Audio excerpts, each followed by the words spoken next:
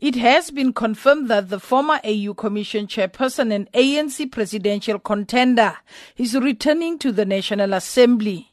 It is widely expected that she will be sworn in soon. Parliament says the date for the swearing-in will be determined by the availability of the National Assembly Speaker, Baleka Mbete, and Dlamini-Zuma. Parliament spokesperson Moloto Mothapo says notification about her becoming an MP has been received. We can confirm that a letter from the ANC was received by the Speaker of the National Assembly regarding the nomination of Dr. Dlamini-Zuma as a member of Parliament in the National Assembly to fill the vacancy that was created by the resignation of former MP, Mr. Dlamini-Zuma. As and when such requests are received by the Office of the Speaker, the Office will accordingly arrange and determine the appropriate date for swearing in, taking into consideration the availability of the Speaker as well as the member consent. COPE in Parliament says it's suspicious of the decision to return Dlamini-Zuma to Parliament. COPE spokesperson Dennis Bloom. Well, the Congress of the People are not surprised by this move to get Nkosazana into Parliament.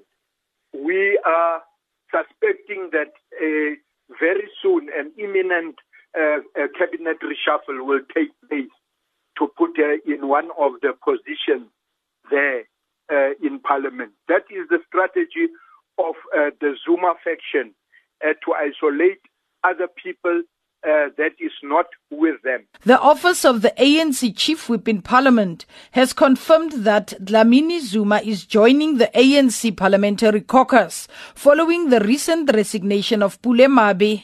ANC Acting Caucus spokesperson Nongceba Mhlauli says there's nothing suspicious because her name has been on the party's national list. Comrade Dr. Nkosazana Dlamini-Zuma has always been on the ANC's national to national list, and in fact before she went to the AU she was in the top 150 of the list, and since the last time the list was amended she was actually in the top 20 of the list.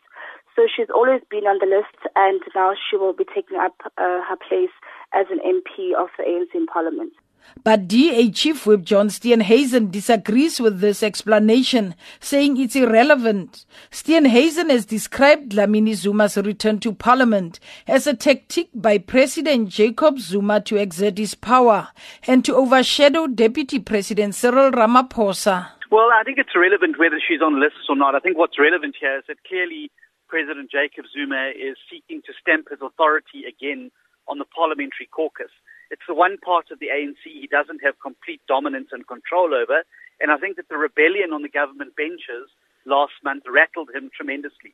I also think that they are very worried that Cyril Ramaphosa is using Parliament as a platform to project himself as the president in waiting. Obviously, they want to inject Nkosazana Dlamini-Zuma, President Zuma's favoured candidate, to replace him as president of the ANC onto that platform so that Mr. Ramaphosa doesn't have a clear run.